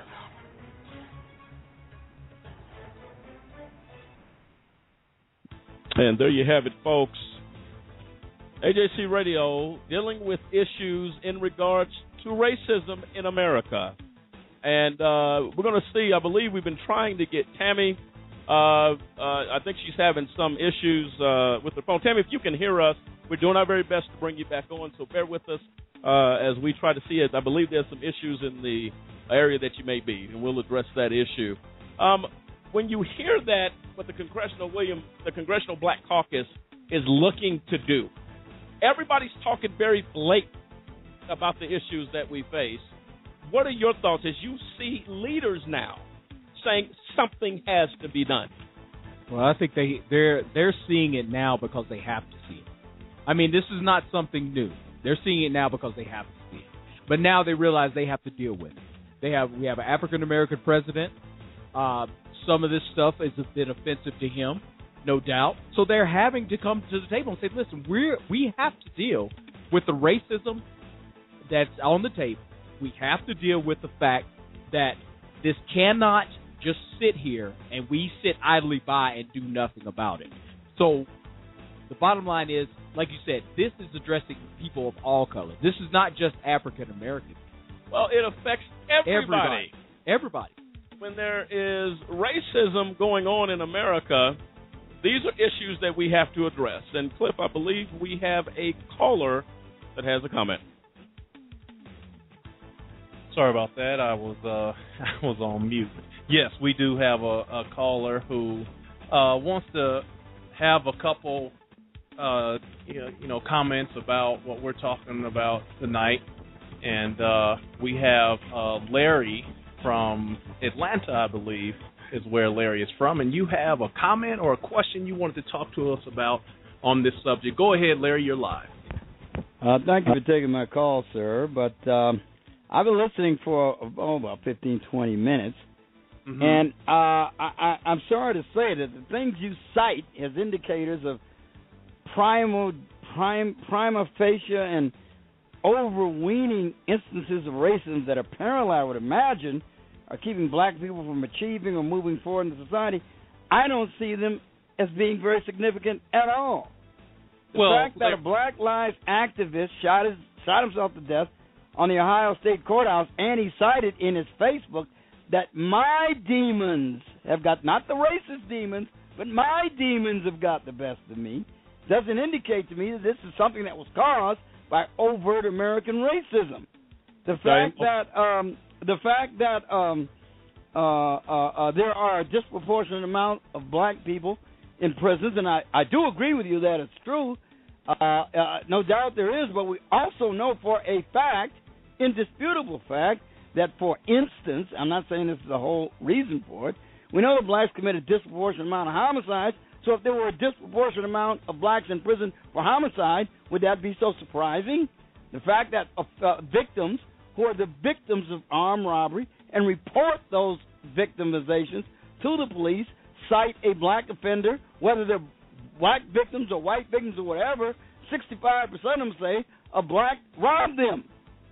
I mean, would it be surprising to see a disproportionate amount of blacks in prison for armed robbery? And so on with many other crimes. Let us respond to that. First, I got a question for you. And my question is, when you look at a man being boiled alive in a jailhouse shower, 180 degrees, boiled till his skin comes off, when you look at the fact that cops are shooting black kids, an unarmed black child, 12 years old, no indictment, chokes a man to death on video for the world to see, no indictment, kills another kid running away from him, holding a knife, shoots him 17 times, no indictment. How do you chalk that up to anything else besides there's racism going on? I'll let you talk for 5 minutes. Hold on, Larry. Give me a second. I didn't talk for 5 minutes. I know that. Well, okay. For however long you talk, hold on. Let me finish with the question I'm asking. How do you chalk this up as anything but racism? And you say, okay, well, it's a disproportionate amount of crime is committed by black people. How is it that you take crack cocaine and you take powder cocaine, but you say one is more prevalent in the black community, so you're going to charge 10 times more sentencing for that drug than the drug that's prevalent in the white community? How do you call that anything but racism? Answer those questions for me, Larry. Tell me what the answer to okay, sir. I'll be happy to. First of all, you were factually incorrect. I believe you were referring to the Laquan McDonald shooting in Chicago by the Chicago police officer. He was indicted. He is awaiting trial right now. So the fact that we said there was no indictment is simply factually inaccurate. He was indicted by a grand jury. Number two, the Tamir Rice shooting was also investigated by a grand jury. There's been extensive findings by the grand jury, and they said that under Cleveland law and under police procedure, the use of force continuum, the police officers were sadly justified in their shooting of him. Now, you don't agree with it. You don't agree with it. But that was a finding by the grand jury. Now, grand jury never voted on that. They never voted. They did, madam. That's not true. They did vote on it. Well, I'm going to tell you right now, Larry, and I'll tell you this. This is carrots to peas, if you will. The bottom line is the majority of the United States of America is aware of the racial issues in this country. Now, yes, you didn't mention the ones that I think are really important. Well, you didn't mention them at all. Let me tell you this real quick. The issues that we address on this program are critical. You have a 6'4" man saying he drowned in a pool. You have Walter Scott getting out of a car, being shot in the back. You have Michael Brown, unarmed, being killed by a police officer. You're missing something on that one. Let me explain this to you, though. At the end of the day, we have an issue in this country. We can go back and forth and debate, well, this is an issue, over-incarceration of black and minorities. We can speak to all of that. But we're speaking about the issues that have shaped the foundation of this country in a very big way, in a significant way, especially when you have Eric Gardner in New York City being murdered by police officers. That's not true, sir. It's not true. Well, that's your opinion. It's not true. It's not true what you say about Michael Brown either. You seem to forget that Barack Obama, the very man you cite, has speaking to these racial issues, Barack Obama, his Justice Department conducted an investigation on Officer Wilson's actions, and it says a report they made sounded as if it could have been written by his defense attorney. Let me explain this to you really quick. Department of Justice, did you read what they wrote? Here's what we're going to do. And I appreciate your call tonight, Larry. We appreciate you calling. But I will tell you this, folks. It is very clear. One thing is certain. It doesn't matter if the Department of Justice did an investigation. It doesn't matter if the police department did an internal investigation. An investigation was just done with Darren, who was killed in Florida. Boiled to death. And their response was it was accidental. So we give no credence to a so-called investigation. And the investigations amount to nothing. And the bottom line, we put Eric Holder on blast too for the lack of action by the Department of Justice. The bottom line is that's really kind of frustrating, because the bottom line is you saw these cases. Eric Gardner's case was a case that was just out there in plain view for everybody to see. He's a black man being choked by white officers. If it was a white man being choked by black officers, would the outcome have been the same? No. We know the outcome would not have been the same. The bottom line is, if there was a black officer that would have choked a white man, they would be sitting in jail now. Well, there you go. And I believe, Cliff, we have Tammy back. Yes, Tammy, we have your line live. Can you hear us? Tammy, are you with us? Okay, there's apparently a problem. Tammy, we thank you for joining us tonight. We are having an issue bringing you on. I don't know what happened there to bring you back. We've been trying with a lot of effort to bring you back. We appreciate you. I will call you offline tonight if you can't hear me. But I'll tell you right now, these are important issues. You can call in and raise your voice and think you have a story. Investigations fail all the time. And, Lamont, this is what the problem is that we can look at the fact we have video footage of a man being choked to death by NYPD. We have video footage of a 12-year-old boy in Mayor Wright being shot by a police officer within 3 seconds of him jumping out of a car with an unarmed child. We have video footage of a person running away from a police officer and getting shot several times. And the issue is that you have people that are of the opinion, let's say, that there is nothing wrong with that picture. That is where the problem is. If Larry, if you can say that you don't have a problem with what you see in these acts, with you seeing a boy, a 12-year-old boy being shot to death by the police, if you say that is not a problem, no, he thinks that's justice. Then you have a problem. He's got a problem. That is where the problem lies, is in acts like that, and the people in the community who give the police justifications and say, I don't see any problem with you shooting a 12-year-old boy. I don't see any problem with you shooting a man in the back, as long as he is a black man. This is called deflection. And if we can deflect on that issue, the American people will attempt to do that. And it's not all the American people. So what you have here, if you want to justify a fact that an investigation was done and it was found according to law, well, laws are bad. The grand jury is a joke.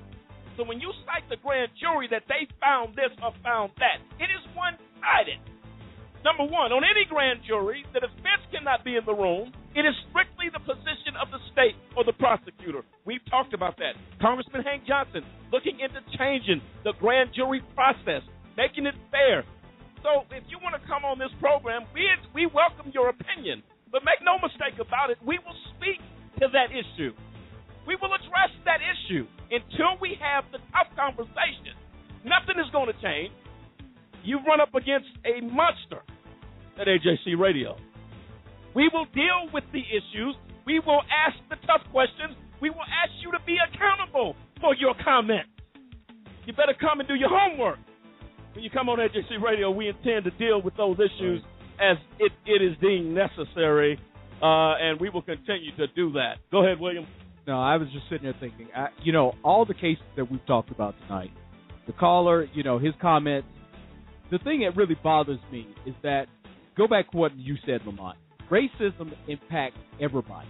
So if you look at every one of the cases we talked about, every one of the situations we talked about, and you do a race reversal, if you look at Michael Brown being white and Darren Wilson being black, if you look at Trayvon Martin being white and George Zimmerman being black, if you could honestly look at those situations and you don't think the outcome would be different, if you don't think the outcome of those, of the grand jury, of the investigation, of the indictments, of all those things would have been different, you are greatly deceived. Well, without question, and I'll tell you right now, folks, if again, it may be wintertime here in Colorado today. We said the temperature was 38 degrees, cloudy with some sun, but I think we reached over 100 degrees Fahrenheit here at AJC Radio as we continue to address the issues of injustice that face and plague a nation. And I'll tell you right now, folks, this conversation will continue, and we appreciate Tammy Donnelly joining us tonight for this segment of the program.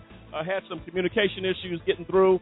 We appreciate you. We will definitely post your information on our website. Ladies and gentlemen, go to ajcradio.com, and you can actually, hopefully, we'll have that posted here later this evening to get in contact with Tammy as we continue to fight for justice for people who are suffering at the hands of a corrupt system. But right now, we change gears.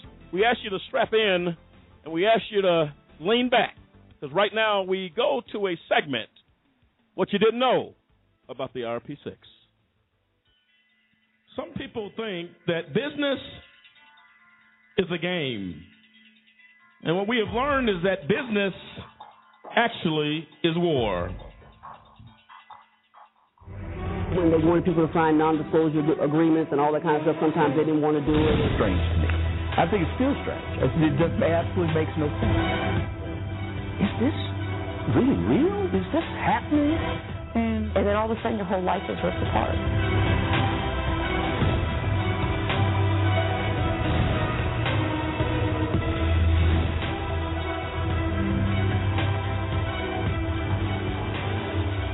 What we have learned is that the RP6 story was supposed to be the American dream is an American nightmare. They were floored that they were even being raided. It became very clear that the court-appointed attorneys were not working for the guys.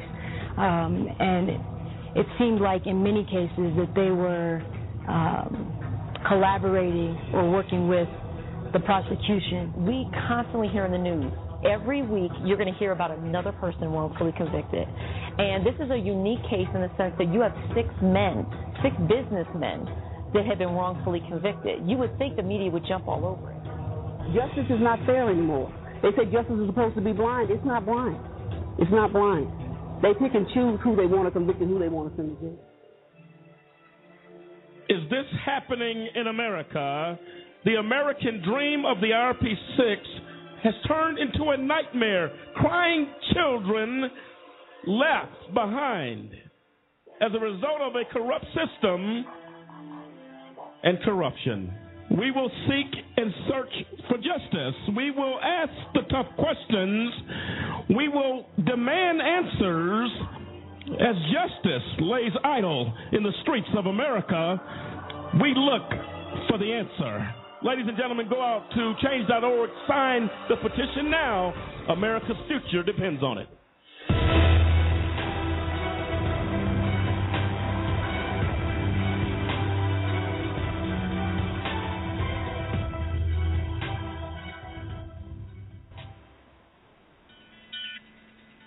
Ladies and gentlemen of America, right now we deal with an issue of the RP6.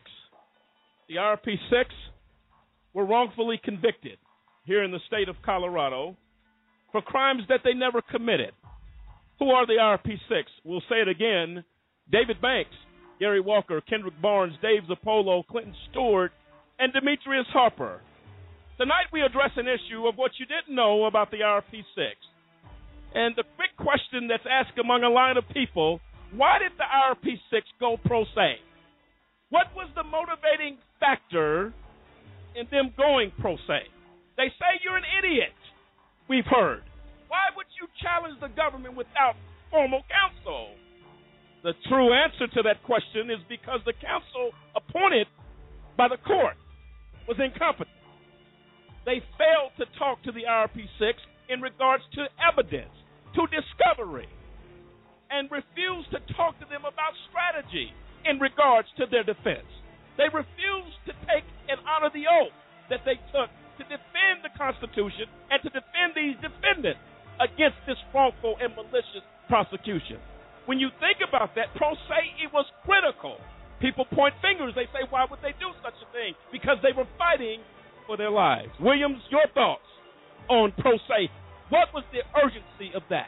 Well, bottom line is you pointed it out. If you don't have people that's going to represent you, that's going to listen to your strategy, listen to your case, I mean, you have to do that. If the court-appointed attorneys are not going to put forth an effort to take a stand and listen to you, defend your case, then what's the point? What's the point of you standing here smiling in my face and you're not here to defend me? You're not here to understand this case and what I'm going through. And so, I commend the guys. I commend the guys for doing that. And so it's a very big step. It's a bold step, but it was something that was needed. Like you said, it was something that they had to do, fighting for their lives. If no one is going to listen to you, if no one is going to step up and to your defense, then you're going to have to defend yourself. Oh, without question. And I'll tell you what, ladies and gentlemen, the founders made it clear that you had the right to defend yourself. There was a reason that was put in as an option for a defendant, because there had to be some type of indication that fairness may not be on the side of defendants, and they would need to take that action. Cliff? And you also have to look at the fact that when the IRP 6 compiled a profit, and this is the business that we did, this is how we conducted, this is everything that we did that shows that we abided by all the guidelines that staffing industries and companies abide by every day. They created that proffer, wanted to present that to the U.S. Attorney John Walsh, said we would like to have a meeting we will come before you and show you everything that we did as a business, and if there's something in here that is incorrect, then you can bring us up on charges of perjury, on charges of whatever. The attorneys that were appointed to the IRP-6 said they would not go into John Walsh, the U.S. Attorney, with the IRP-6. That was the only way he would sit down with them, the attorneys together collectively, say we will not go with you in front of the U.S. Attorney. How do you then think that this person has your best interests at heart? When you say, I have the truth, I want to present it to the person who can make the decision whether the things against me will be dropped or held, and you will not even give us the courtesy to go in with us to present the proffer. That is why the IRP-6 said these attorneys are not for us. We'd be better off going up against the government on that. And I'll tell you what, ladies and gentlemen, the IRP-6 did an outstanding job, but their legs were cut off to present a defense. The defense presented by the IRP-6 was clear. It was perfectly clear that their arguments were relevant. But we had federal judge Christine Arguello and AUSA Matthew Kirsch who refused, who worked together to ensure a conviction because they set the mandate. They set the tone of the trial, thus forcing these men to go pro se. That's unacceptable because every defendant has a right to counsel, to a clear and good defense, to take the position, to defend their positions as they saw fit. Their attorneys failed to honor that oath. They failed to do it, thus they were fired. And they took the right to defend themselves, and they were cut down at every level. Perpetrators of justice, those that don't care, those that don't matter. Lisa, who are they? This is what you didn't know about the IRP-6. We continue next time on this issue. Lisa, who are the perpetrators of justice?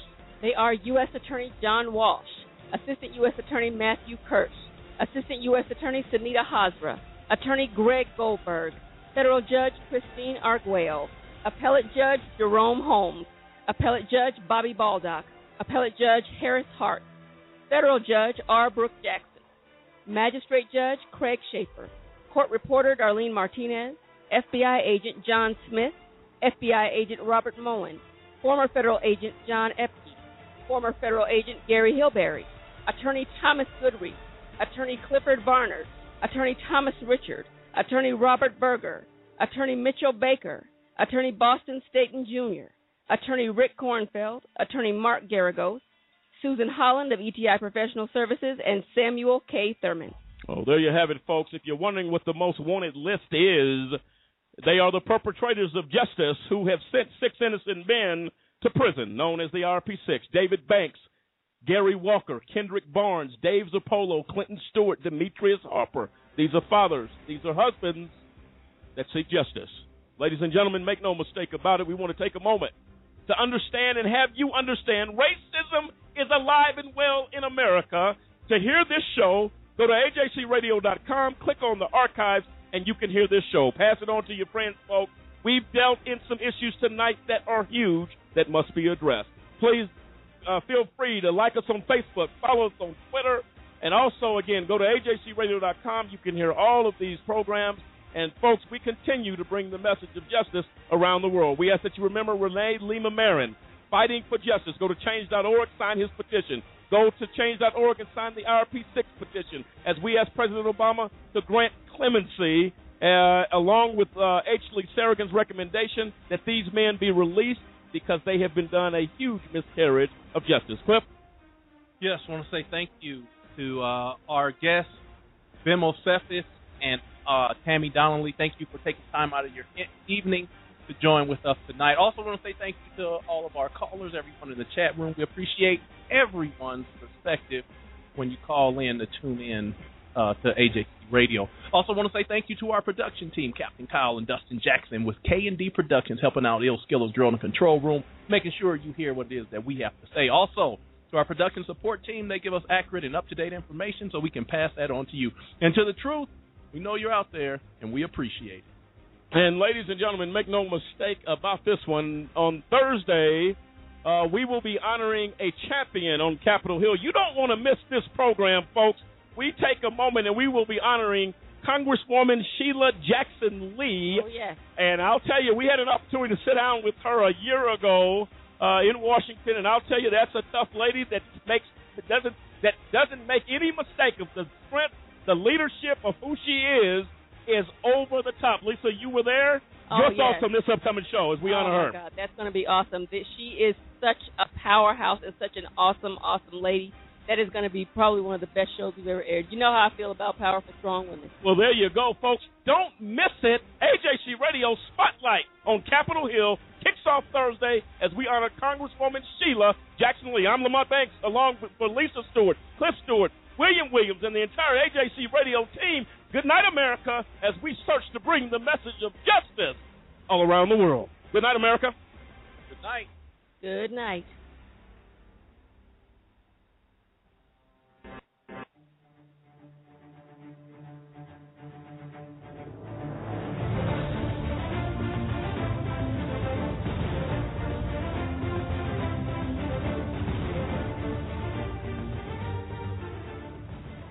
I still have a dream. It is a dream deeply rooted in the American dream. I have a dream that one day this nation will rise up and live out the true meaning of its creed.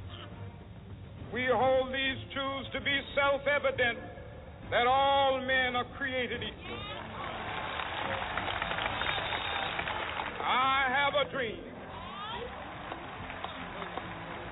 that my 4 little children will one day live in a nation where they will not be judged by the color of their skin, but by the content of their character. I have a dream today.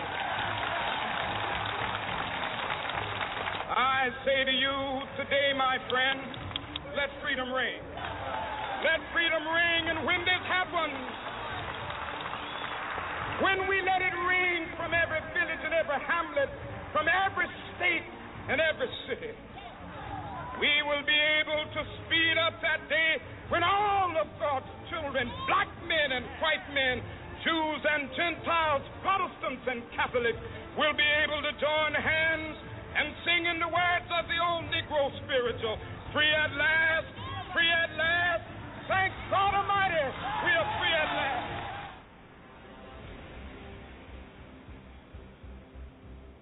Indeed, it is a time for wisdom. For yet again, the family of a young black man is grieving a life cut short. Yet again, the streets of an American city are marred by violence, by shattered glass and shouts of anger and shows of force. Yet again, a community is reeling, its fault lines laid bare, and its bonds of trust and respect afraid. Yet again, brave police officers have been attacked in the line of duty. What we have seen in Baltimore should, indeed, I think does, tear at our souls. From Ferguson to Staten Island to Baltimore, the patterns have become unmistakable and undeniable. Walter Scott, shot in the back in Charleston, South Carolina, unarmed, in debt, terrified of spending more time in jail for child support payments he couldn't afford.